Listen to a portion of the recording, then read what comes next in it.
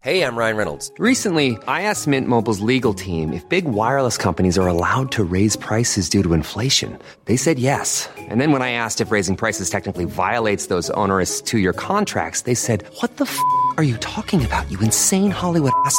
So to recap, we're cutting the price of Mint Unlimited from $30 a month to just $15 a month. Give it a try at mintmobile.com/switch. $45 up front for 3 months plus taxes and fees. Promo rate for new customers for limited time. Unlimited more than 40 gigabytes per month. Slows full terms at mintmobile.com. Good morning. It's 8:30 on Friday, April 7th. I'm Karen Brown, and this is Mississippi Edition on MPB Think Radio. On today's show, supporters of reforms in Mississippi's criminal justice system are optimistic the governor will approve a new bill. Details from one of its authors.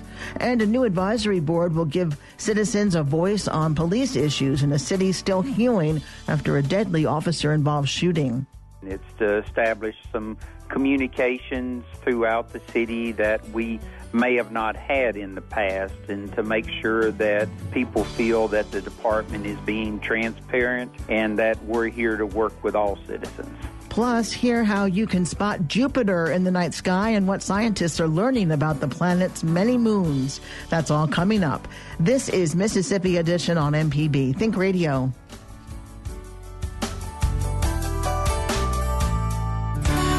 A bill that makes strides toward criminal justice reform is on the governor's desk. House Bill 1033 would allow judges to arrange payment plans or work details for people to pay off debts. The lengthy report includes changes that would end the practice of jailing Mississippians who can't pay misdemeanor fines, including the creation of a sentencing disparity task force. State Representative Andy Gibson tells MPB's Desiree Frazier the bill received bipartisan support. Well, the goal is, as the short title states, reentry.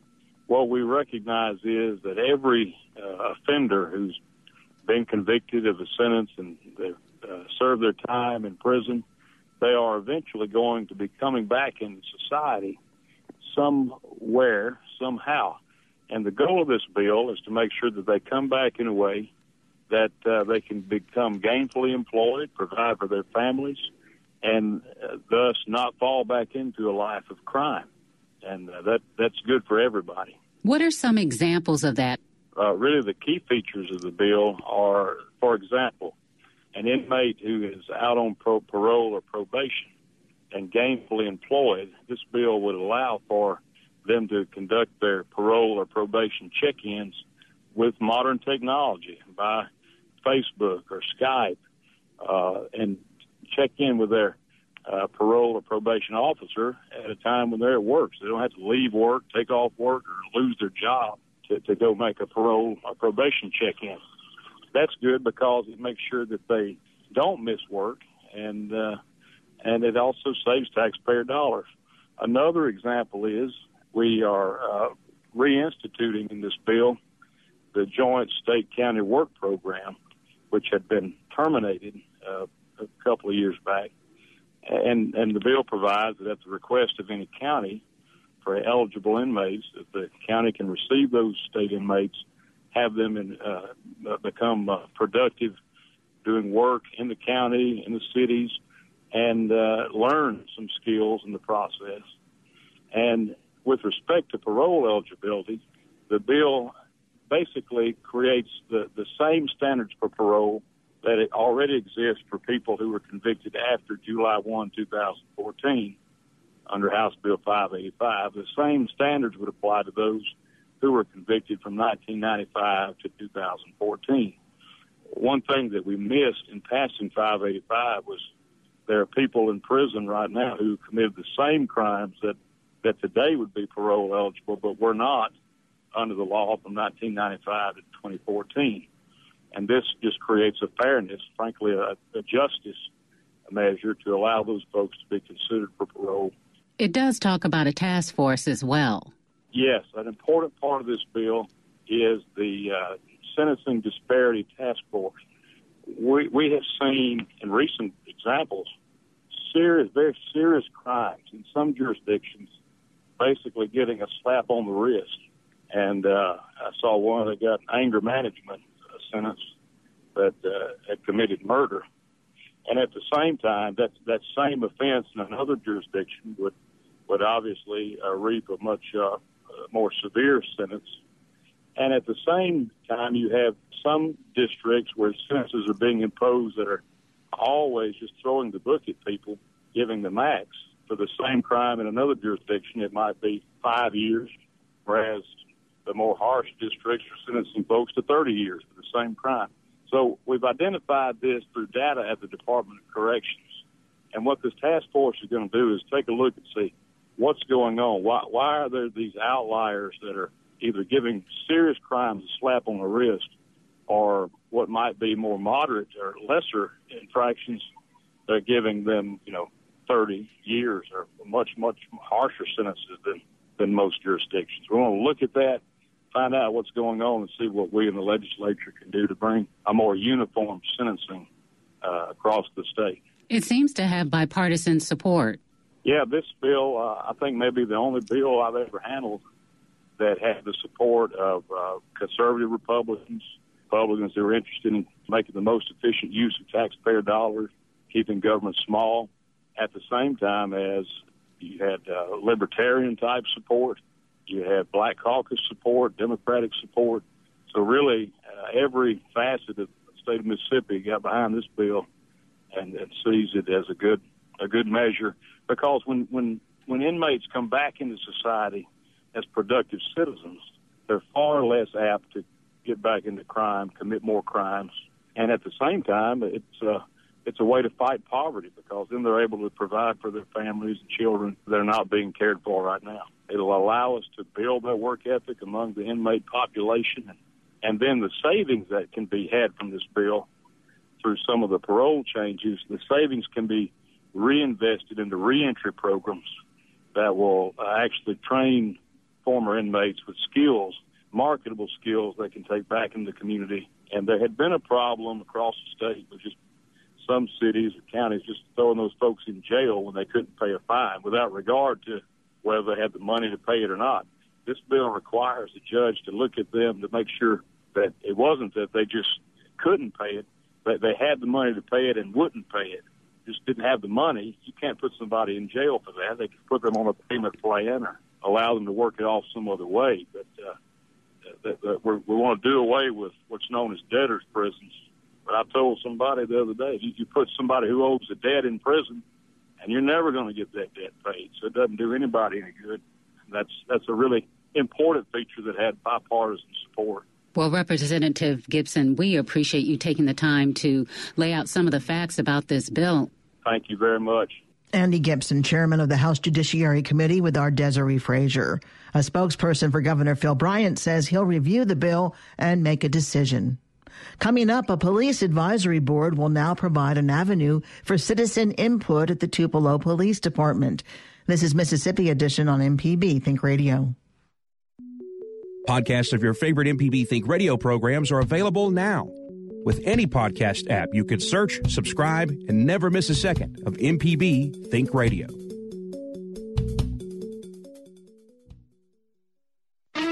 Hi, I'm Dr. Michelle Owens. I'm Dr. Allie Brown. Join us on Southern Remedy for Women on MPB Think Radio, where we talk about issues related to health from a woman's perspective. Listen to us on Southern Remedy for Women on Fridays on MPB from 11 to 12. You don't have to be a woman to call in. So we'd love to hear from you. It's the show for women and the people who love them. Listen to us this morning. We'll be taking your calls to answer all your health questions. It's Southern Remedy for Women. This morning at 11 on MPB Think Radio.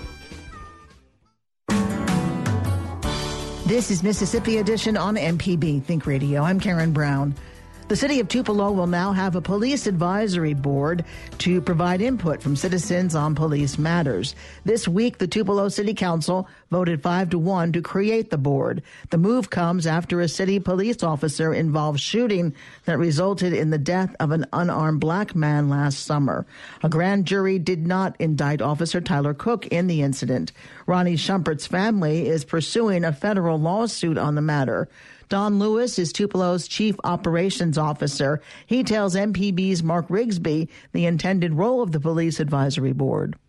Well, the police advisory board is there to be a help to the police department. It's to establish some communications throughout the city that we may have not had in the past, and to make sure that people feel that the department is being transparent and that we're here to work with all citizens. Tell me, who will select this board? There'll be recommendations made by each of the council members, so that will be 7 of the recommendations, and the mayor will have 2 at-large appointments. Generally, they would come from the ward that the councilman is in, but it's not restricted to that, but that's usually how it works. What does the city hope to get out of this board? Well, as I said there, the transparency, the openness, communication, it's going to help us get the word out to more members in the community, more citizens. You've got 9 board members that'll be there and other people that will be there, and they will get to listen and hear exactly what's going on in the police department. So these meetings will be monthly? They will be monthly, date to be decided. And what type of responsibilities and powers will the board have? That's the one thing we want to clear up. This is not an oversight board. This is an advisory board. So the powers as such are limited to listening and making recommendations that can or do not have to be enforced by the chief. They're there to listen and give a citizen's outlook of how things are coming across. Why not decide to give the board more power? The reason why we decided on an advisory, right now the law does not allow for any oversight of an outside group to overview or oversee the police department. How much of the decision to create the advisory board was in the aftermath of what happened with the officer-involved shooting, Officer Cook, and the victim, Ronnie Schumpert? Well, that's a great question. When we first set this up, when the mayor set up the 6 work groups to review different requests that were going on, that was one of the ideas that came out of it. And then after having the work group, which was made up of citizens throughout the community, the recommendation came forward. So initially, the first look at it, the work groups decided that they thought it would be something that would be good for the city. We took it from there and went to the city council. The police department was all involved in the process. So initially, you could say that the requests from outside groups to look at establishing it were strong, but the final recommendation came from the board to push forward, and the council felt comfortable in that recommendation. So are you saying that the Schumpert shooting may have been the momentum to push the ball over the goal line to get the board established? Well, I think the shooting brought forward some concerns in the community, and they decided to speak out about it. Now, again, the areas that we looked at was not only the police, but neighborhood associations trying to communicate better with the public. So the community brought forward their concerns, and the shooting probably helped push them forward in bringing their concerns, but these were concerns that were already in the community. We are continuing to evolve with how we deal with the public. The way of working with our citizens is changing, and we want to adapt. We want to figure out how to serve everybody. Finally, Don, when will the first board meeting take place? I have sent out the request to the councilmen to send their recommendations for the board members. Once we get those board members' names, they will be reviewed, background checks will be done, and then we will bring all of the names forward to the council at one time for final approval, and at that point we will set a date. Don Lewis, Chief Operation Officer for the City of Tupelo. Thanks for joining us on the program today. We do appreciate your time. Thank you, Mark. Attorney Carlos Moore represents the family of Ronnie Schumpert, who was killed by a Tupelo police officer 10 months ago. He tells MPB's Mark Rigsby he supports the new board and hopes to see it gain more power. Well, the family is pleased that the city has taken this measure. That is a step in the right direction. It is the Police Advisory Board would not have all the powers that we would have preferred, but it is a step in the right direction, and hopefully the ordinance will strengthen the powers of the Police Advisory Board, and that it will get subpoena power one day and have a really vital role. But it's a start in the or a step in the right direction, so we're pleased. It's been, around 1 year since the shooting of Ronnie Shumpert? Nearly 1 year. He was shot the day before Father's Day, so we're approaching Father's Day in 2 months, so 10 months to a year, yes. Why do you think it's been this long until the city of Tupelo created this board? I don't know. I believe initially Tupelo may have thought the family would go away silently, but the family and the public, especially the black community in Tupelo, they are united, and they are not going to let the memory of Ronnie Shumpert die. There has been something planned almost nearly every month since his death by the family or friends of the family, and we're continuing to pursue the federal lawsuit and put the pressure on the city of Tupelo. So I believe they finally saw the light that they need to do something and not let this opportunity to pass, because something went awry on that fateful evening, and measures have to be taken to try to prevent this from happening in the future. Can you give us an update on the case? We are set for trial in Aberdeen in December of this year. We are gearing up depositions. We are taking the deposition of Tyler Cook and some city officials on April the 24th of this month, so we still have a lot of discovery to do. A lot of key moments in the case are coming soon, and we're looking forward to going forward and getting justice for the family.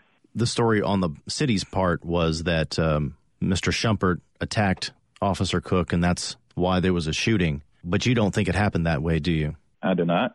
Both sides will be taking depositions, and we also have deadlines to designate our experts. So my expert reports will be shared with the other side in May, and the other side has to share their expert reports with me in June. So those are going to be some key dates, and this case will likely come down to the expert opinions. What's the monetary value and damages that you're seeking in this lawsuit on behalf of the family? You know, Mr. Shumpert's life is priceless, but we have demanded, I believe, $35 million. He left five heirs, and we believe that $7 million per heir would be sufficient, even though it won't bring back his life. And finally, let me ask you, how's the family doing? They're continuing to take it day by day. The children still want to know, the younger kids, when the father's coming home, and the mother, the wife, the widow, is still grieving, trying to really process everything. She still can't believe her husband is gone at 37 just for running from a traffic stop. Attorney Carlos Moore, thanks for being on the program today with us. We do appreciate your time. Thank you, Mark. The Shumpert case will go to trial at the end of the year. Coming up, get ready for a great view of Jupiter this weekend. This is Mississippi Edition on MPB Think Radio. On This Week in 1970, Fred Haise of Biloxi became the first Mississippian in space. Haise was the lunar module pilot on the ill-fated Apollo 13 mission. After an explosion damaged their spacecraft, Haise and his fellow astronauts worked with NASA engineers on the ground to return to Earth safely. Haise went on to serve in the Space Shuttle program and later became a vice president of Grumman Aerospace. The next Mississippian in space was Richard Truly of Fayette, who commanded 2 Space Shuttle missions and later became the first astronaut to head NASA. Donald Peterson of Winona was the 3rd Mississippian in space, serving on a Space Shuttle mission in 1983. He spent more than 4 hours working outside the shuttle with nothing but his suit and helmet between him and the vastness of space. This has been Mississippi, a thread through time.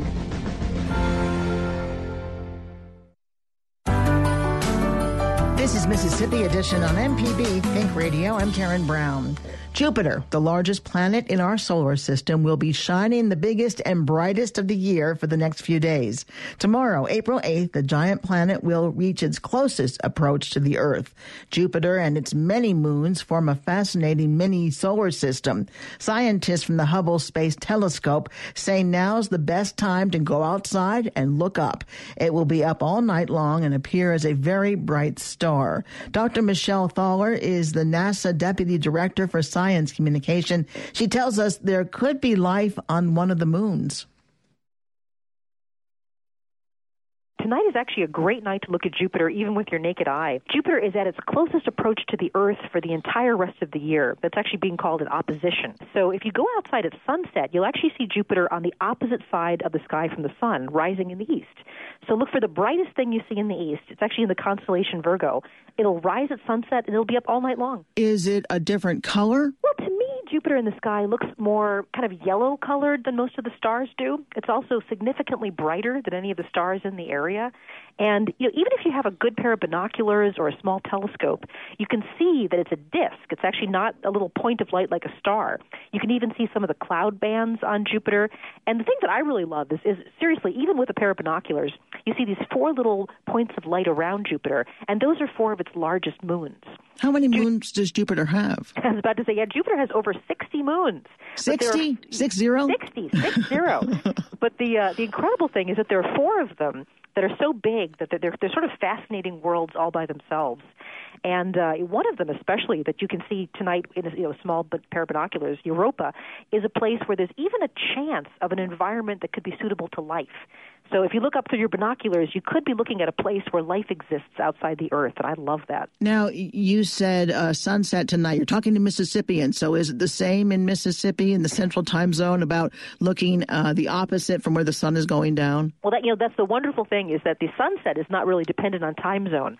So whenever the sun sets, Jupiter will be rising wherever you are at any locality, and it'll be up all the rest of the night. So it'll be up all the way until sunrise. So, and that's what the term opposition means. It means it's on the opposite part of the sky than the sun. So go out at sunset wherever you are, and you'll see Jupiter rising in the east. As it rises in the overnight hours, how high up in the sky will it get? Well, it will get pretty high in the sky. It won't be absolutely on the zenith itself, but around about midnight, if you look straight up, that will be the brightest thing in sort of the overhead region of the sky. If you were to look through a telescope, would you see the stripes on Jupiter? Yes, I've seen that even with a relatively small telescope. So, if you have a small telescope, you'll see Jupiter as a disk, and you'll see these stripes, which are actually the jet streams of Jupiter. The jet streams are incredible. They actually blow at about 400 miles an hour. So you'll be looking at these stripes across the planet that are these sort of jet streams on steroids. That's about all the detail you can see with a small telescope. But that's pretty cool. I think that's really cool. And like I said, you also see these little pinpricks of light, which are the moons. And one of those moons, Io, has about 200 active volcanoes on it. It's the most volcanically active thing we know of. And then you have this place that has oceans. So, I mean, it's an incredible thing to actually be looking at with your naked eye. How long would it take for man to get to Jupiter? Well, I guess it all depends on how fast your rocket is. So, we actually have a spacecraft orbiting Jupiter right now. It's called the Juno spacecraft. It arrived last July 4th. It took Juno about 5 years to get out there. Of course, the problem is that Jupiter has such intense radiation that you really couldn't send people out there. You wouldn't survive very long. The radiation would kill you very quickly. How does that largest moon compare to the size of our moon? The one that I mentioned, Europa, with the oceans underneath a shell of ice, Europa is almost exactly the size of our moon. So they're very different places. Our moon doesn't have any oceans. Amazingly, Europa does, but they're about the same size. What about the size of Earth compared to Jupiter? So this is the incredible thing. Jupiter is really, really big compared to the Earth, and you couldn't stand on Jupiter. There's no solid surface. We call them a gas giant planets. They basically have thousands of miles of clouds, and then they become mostly liquid inside. But you could fit 1,000 Earths inside Jupiter. It's kind of mind-blowing. That is big. Jupiter itself is actually very close in composition to the sun, the same type of stuff. The sun is made of hydrogen and helium, a bunch of other little chemicals. So in some ways, Jupiter, composition-wise, is almost more like a star, but it's not hot enough to be shining like a star. We know a lot about Jupiter, it sounds like, even though it's pretty far away. Well, tonight it'll be about 415 million miles away.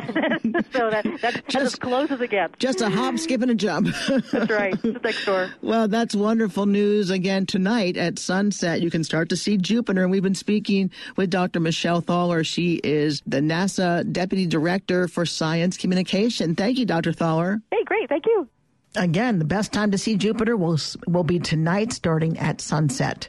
Stay tuned to MPB Think Radio for a full slate of Mississippi-based programs all morning long. Coming up at 9 o'clock, it's the Gestalt Gardener. Then at 10, Next Stop Mississippi. And at 11 o'clock, stay tuned for Southern Remedy for Women.